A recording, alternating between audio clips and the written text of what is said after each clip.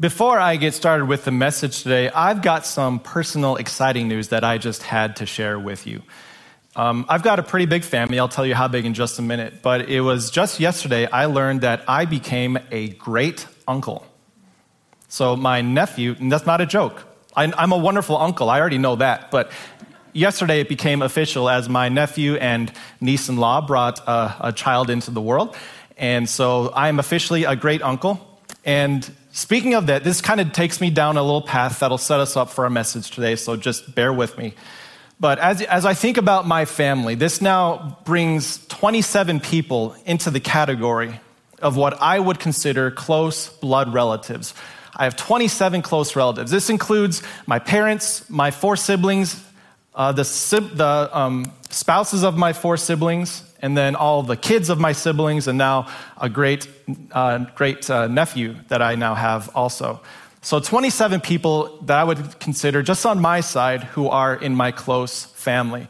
And the point of me bringing this up today is that when it comes to these 27 people, I get along with them remarkably well.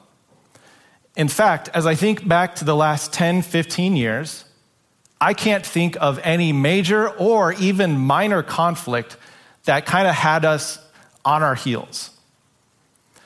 And I'm going to give you the secret to this.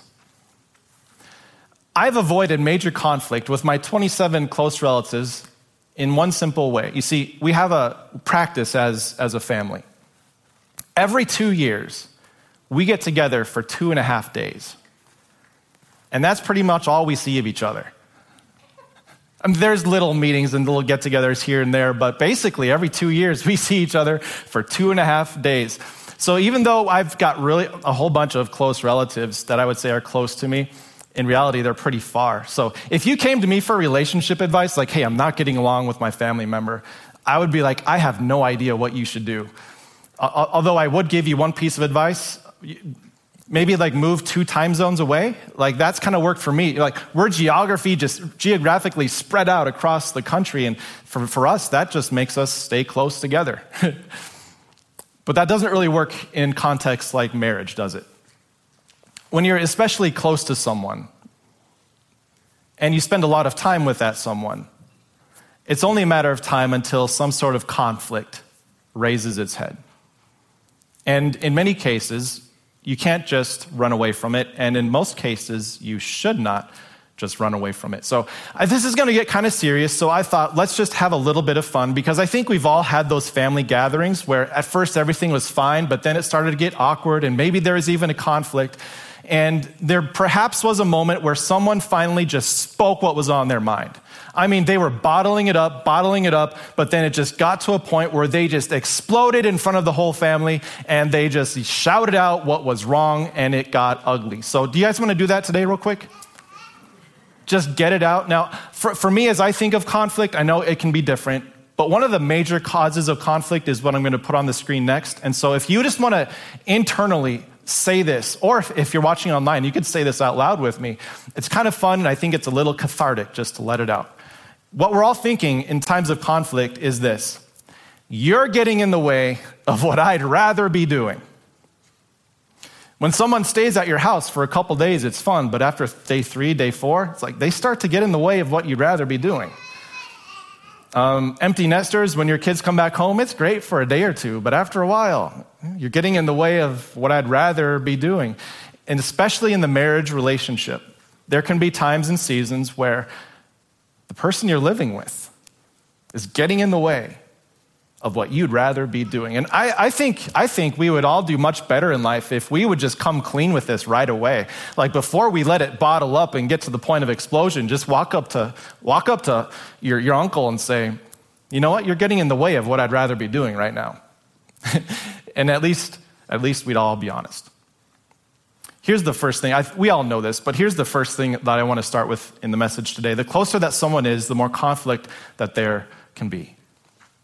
Well, this is week 4. This is part 4 of a message series in which we're talking all about relationships, more specifically the marriage relationship. And of all the relationships out there, some of them can be pretty close, but none is closer than the marriage relationship. And of all of them out there, this one has the most potential for conflict. For the sake of those who are single, divorced, widow, widower, maybe think of another person in your life who's a really close relationship, or perhaps a group of people who are among the closest relationships you have. And maybe you know from personal experience that that's where the most potential for conflict is for you. All of us have people who are close.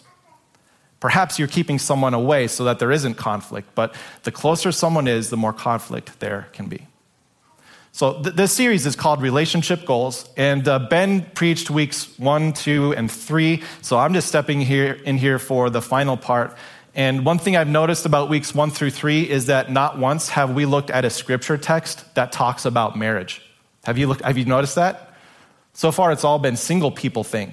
And maybe there's a lesson that there really are no marriage issues or marriage problems. It's more single people problems that you bring into marriage.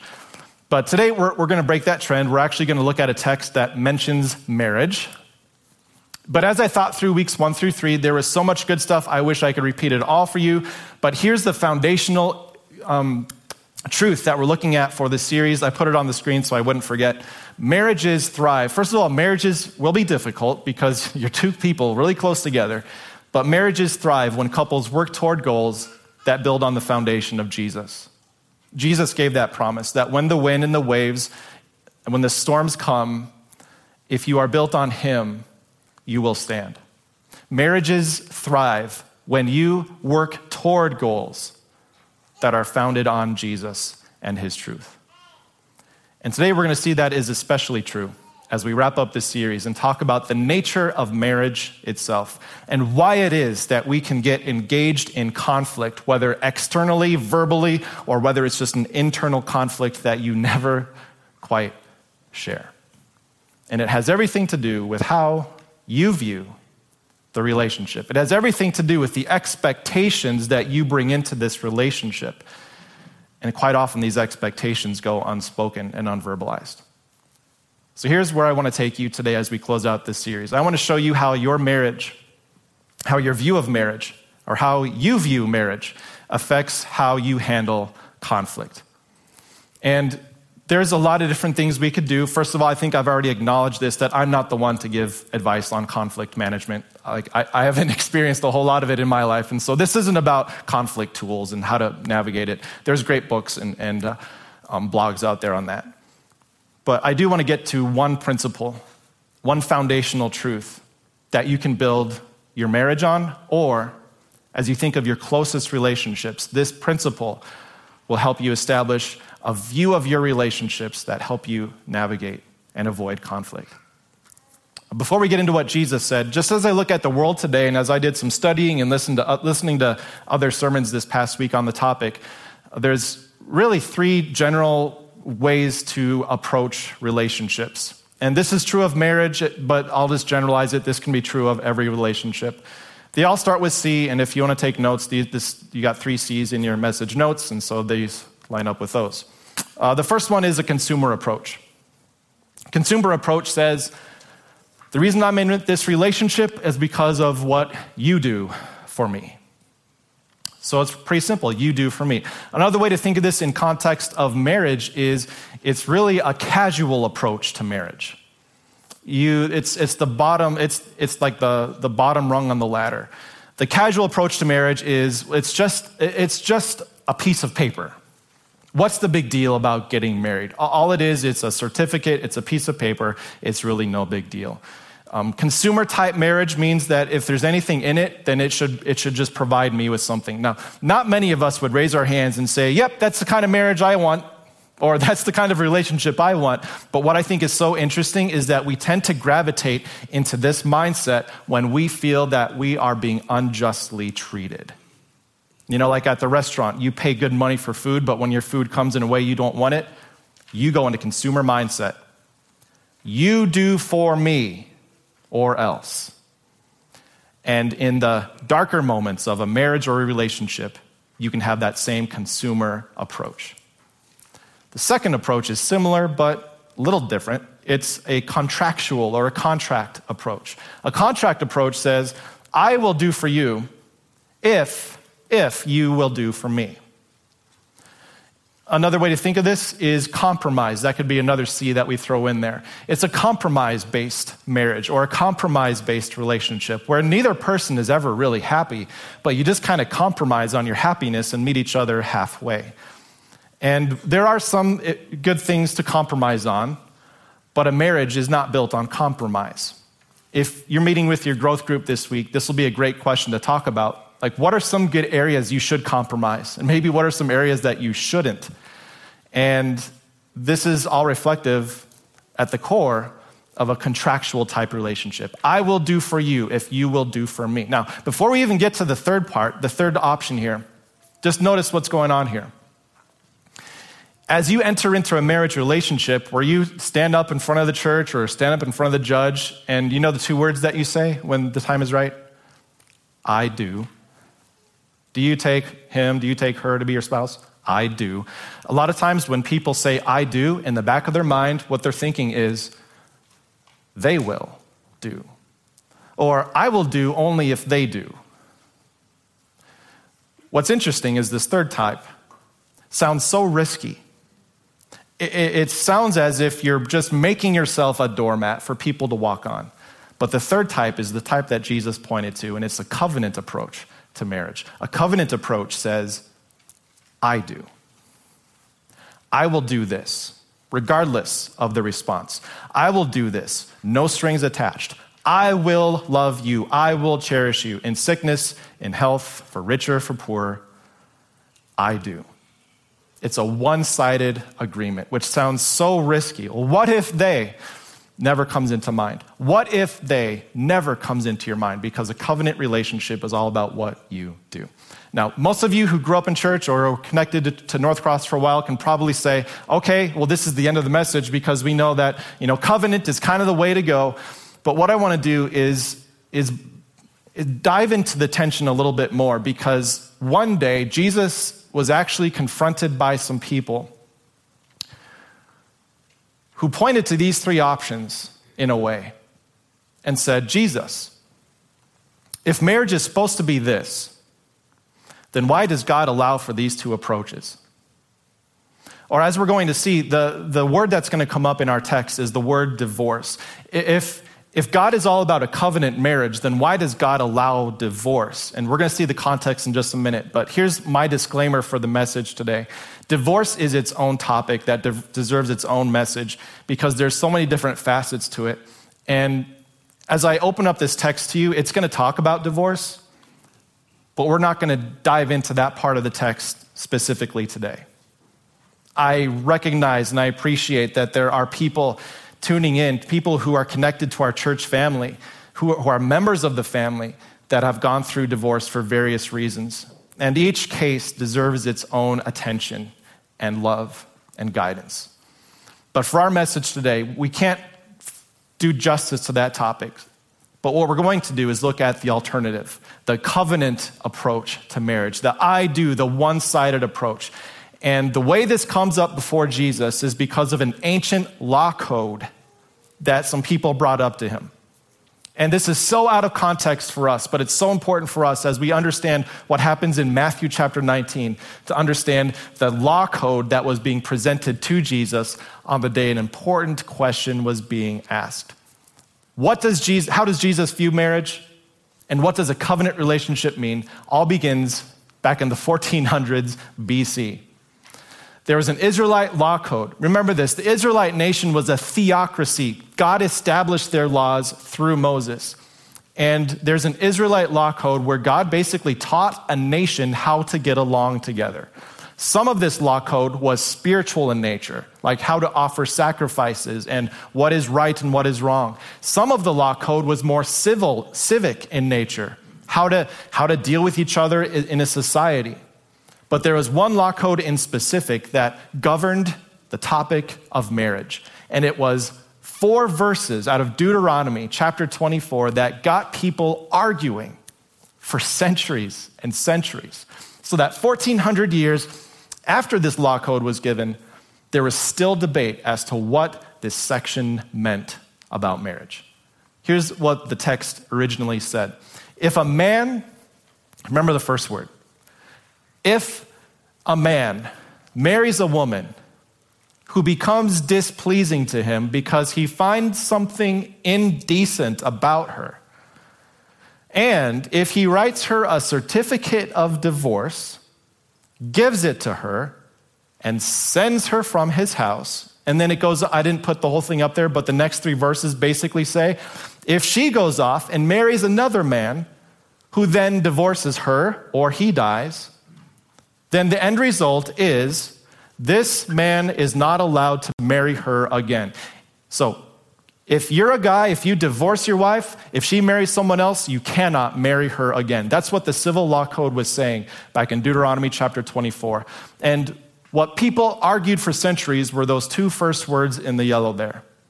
Wait a minute. So if my wife is displeasing, if my wife is indecent, all I have to do is write up a certificate of divorce and give it to her and she's gone? And Jewish leaders argued these. In fact, even in Jesus' day, within the group of people we know as the Pharisees, there were 2 big schools of thought on this. The one school of thought took these really literally and said, this is basically permission from God that if you as a husband don't like your wife for whatever reason, you can just write up a certificate of divorce and get rid of her. So they viewed this as a license to get rid of your wife. Others had a more strict view. They said, no, that's not what was intended. What was intended is that under certain circumstances, extreme circumstances, if a man divorces his wife, he cannot marry her again. And so there was internal arguing over this, even in the first century.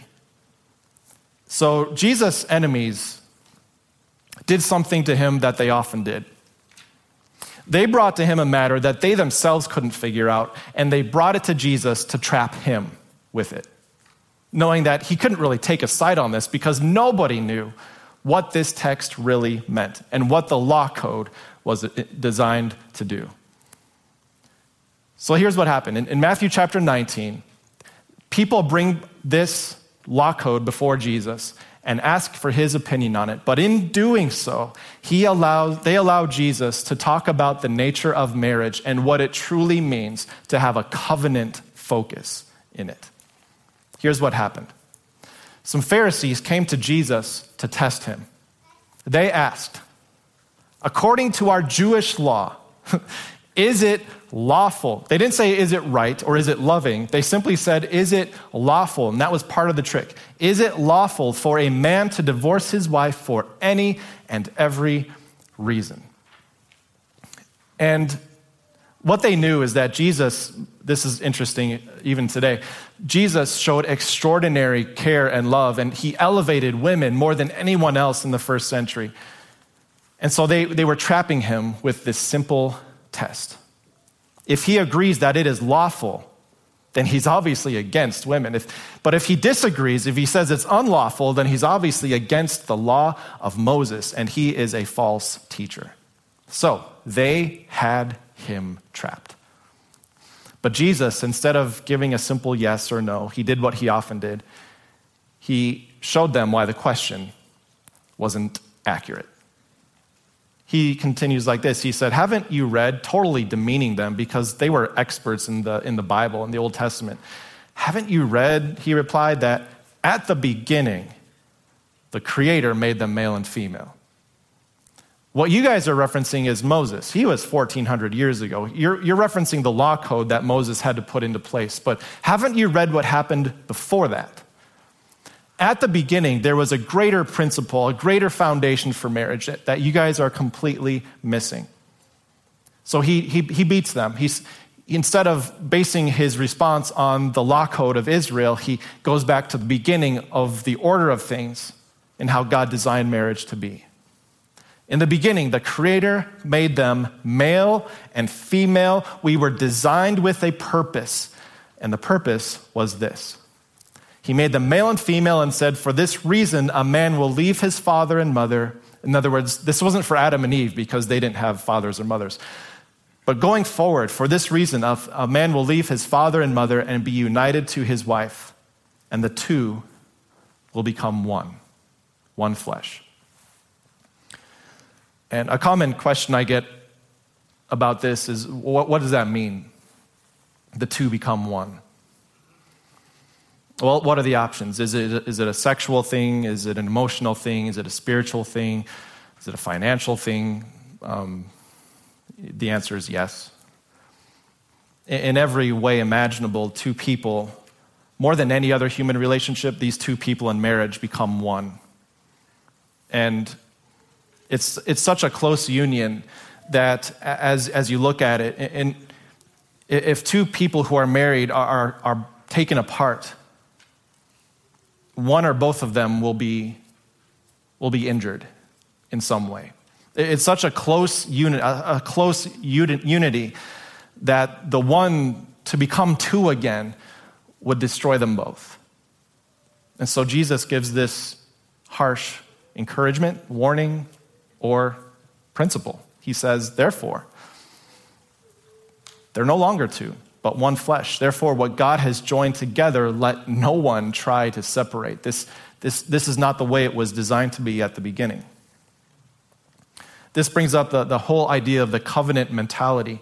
Just think about what this would do. I'm going to speak to married people first. Imagine what this mindset would do to a marriage. That when you enter into conflict, and it will happen, when you enter into conflict, you enter in with a mindset. Quite often conflict is, well, you're not doing for me what I want. But what if in that moment you realigned your heart to acknowledge, no, the foundation for my marriage is not what they do for me, it's what I do for them. That's the foundation that I live off of. That is a game changer, to have that mindset as you enter into a marriage and as you enter into conflict. And my quick encouragement, if you're single and potentially becoming married someday, here's the important part. Enter into every relationship as if it was a covenantal beginning. As you think about a potential future spouse, guard that covenant relationship. As you enter into a relationship with someone, keep in mind that this relationship might not last. There might be another one in the future that will be your covenant-based relationship. Reserve that unity of marriage for when you actually enter into that covenant of marriage. And if you're not married, if you're single, if you're divorced, if you're a widow or a widower, as you view your primary relationships in life, your human relationships in life, what would it look like for you to enter into it with a covenant-type mentality? It's not what they do for you. It's all about how you can submit for them. What we see from God is, number two, that the original design was for marriage to be a lifelong marriage, a lifelong covenant, where two people independently come together with the promise and with the approach that it's not what they do for me. I'm coming into this marriage because of what I can do for them.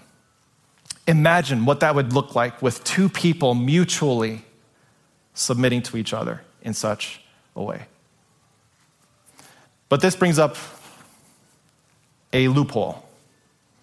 Because when it comes to the Old Testament law code that God gave his people, while there were many things that God talked about with regards to marriage, we can't just ignore what Deuteronomy chapter 24 said.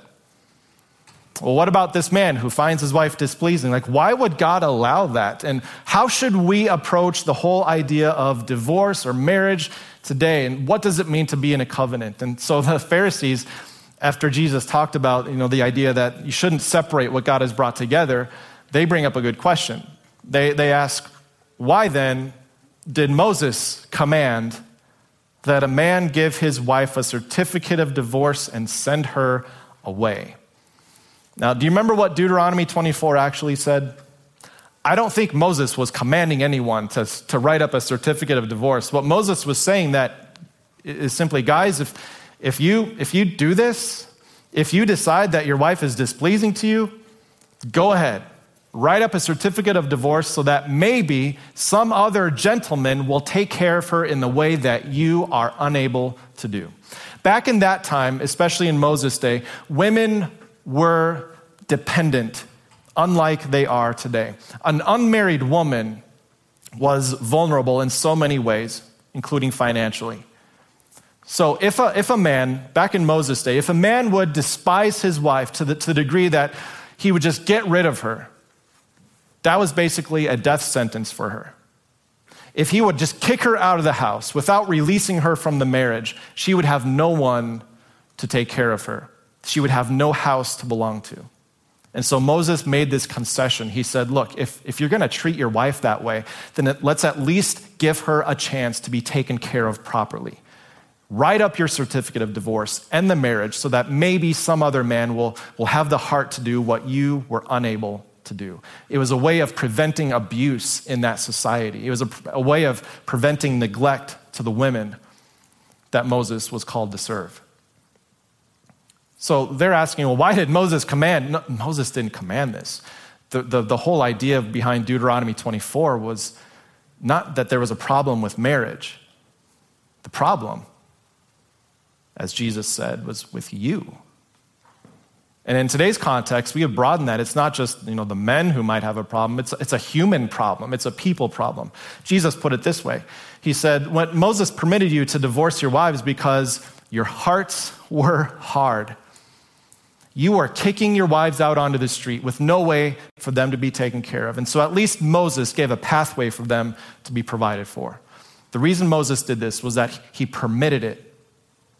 He permitted it because your hearts were hard. But Jesus said it was not always this way. It was not this way at the beginning. It's not the way that God wanted it to be. God never wanted hearts to be hardened. He never wanted divorce to be an option. God intended marriage to be a lifelong covenant where two people mutually share that one-sided promise or covenant that I will do for you, I do for you, without expecting anything in return. But because hearts were hardened, people downgraded themselves to the consumer relationship and the contractual relationship. And as soon as things didn't come their way, as soon as a wife or a husband became displeasing, that was all the reason they needed to write up the piece of paper and be done. It was because our hearts are hard that all of us, regardless of a divorce or non-divorce, all of us, our hearts are hardened to the point where we simply enter into relationships expecting things from others.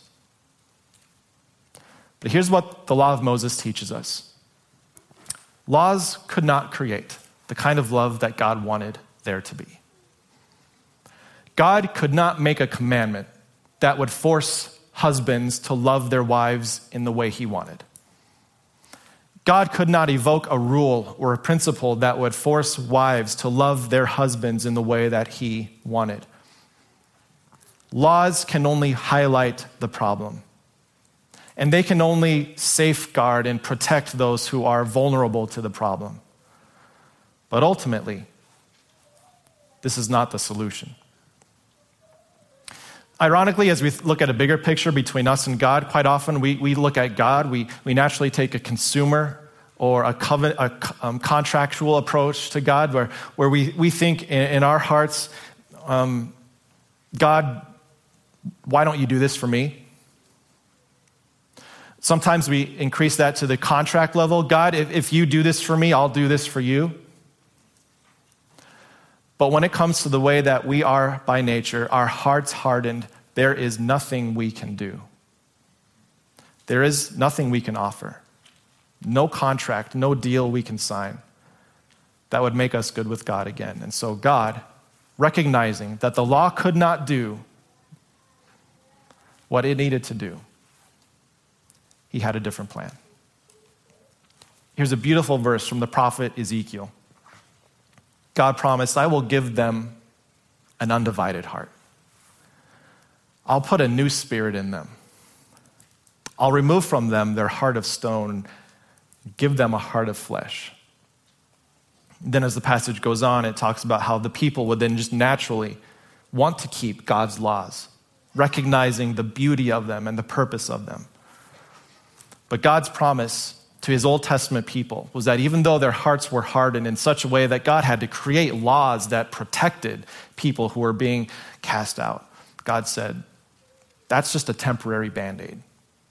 One day, I'll give you a new heart. And one day, the Son of God came to establish, what did he come to establish? A new covenant in his blood. A new one-sided agreement that was not based on commandments, not based on a moral code, and not based on an ancient civic law code. This new covenant was based on his love and his commitment. It was all about what he would do for you, even when you were dead in your transgressions and sins. This is the amazing covenant that God had with you and me, that though you were dead, he made you alive. Though you were hostile, he became your friend, your Savior. And what we all know, number 3, it took a new covenant to give you a new heart. And this is the foundation for a covenant marriage. This is not about giving you rules and guidelines and principles for how to navigate conflict. This is about approaching marriage from the standpoint of a covenant, a one-sided agreement. And the only way that can work is if you recognize the covenant that God made for you. So we have to wrap things up here. But at the end of each of our messages in this series, we've wanted to take a real practical look at what this means for you. And for this message, as we talk about approaching it from a covenant standpoint, maybe the big takeaway is a personal mindset change. When you start to enter into conflict, here's what I know. You're going to want to blurt out whatever's on your mind, which is not good. If you blurt out whatever's on your mind, you're just going to say something like, "You're getting in the way of what I really want to be doing." And then you're going to step back and say, "Well, that was pretty selfish." When you blurt out what's on your heart, what's on your mind, it can be pretty unfiltered. It can be pretty caustic to the relationship. So here's the application for today. As you think in terms of a covenant, what about this? What if we could freely share what's on our new heart? What's on our new mind? The mind and the heart that God has transformed through his covenant relationship with us. What if you had freedom in the moment of a conflict to be able to speak freely your failures, knowing that they've been forgiven in Christ? What if you had in the moment of conflict this new heart that was ready to hear and extend forgiveness to others? It's one thing to just speak from your heart. Communication is part of handling conflict, but when you communicate from a new heart, the heart that God gave you, it gives you a foundation where it is not going to be vulnerable. You have a resilient heart that is guarded by Christ in heaven. Maybe as you try this out, there's going to be a blending of the two. Your old heart will want to say, "You're just getting in my way," and there'll be some frustration, but then let your new heart step in and say, "You know what I just said was really selfish, and I acknowledge that. I'm sorry."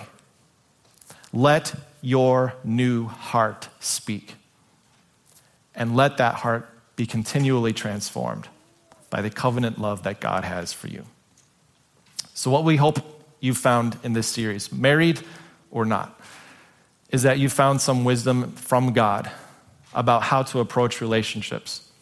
And what I believe is that as you enter into conflict, and it will happen, that as you have a covenant mentality about what you do for them because of what God did for you, it will give you a firm foundation to handle the wind, the waves, and all the issues that come up as a result of conflict in your life.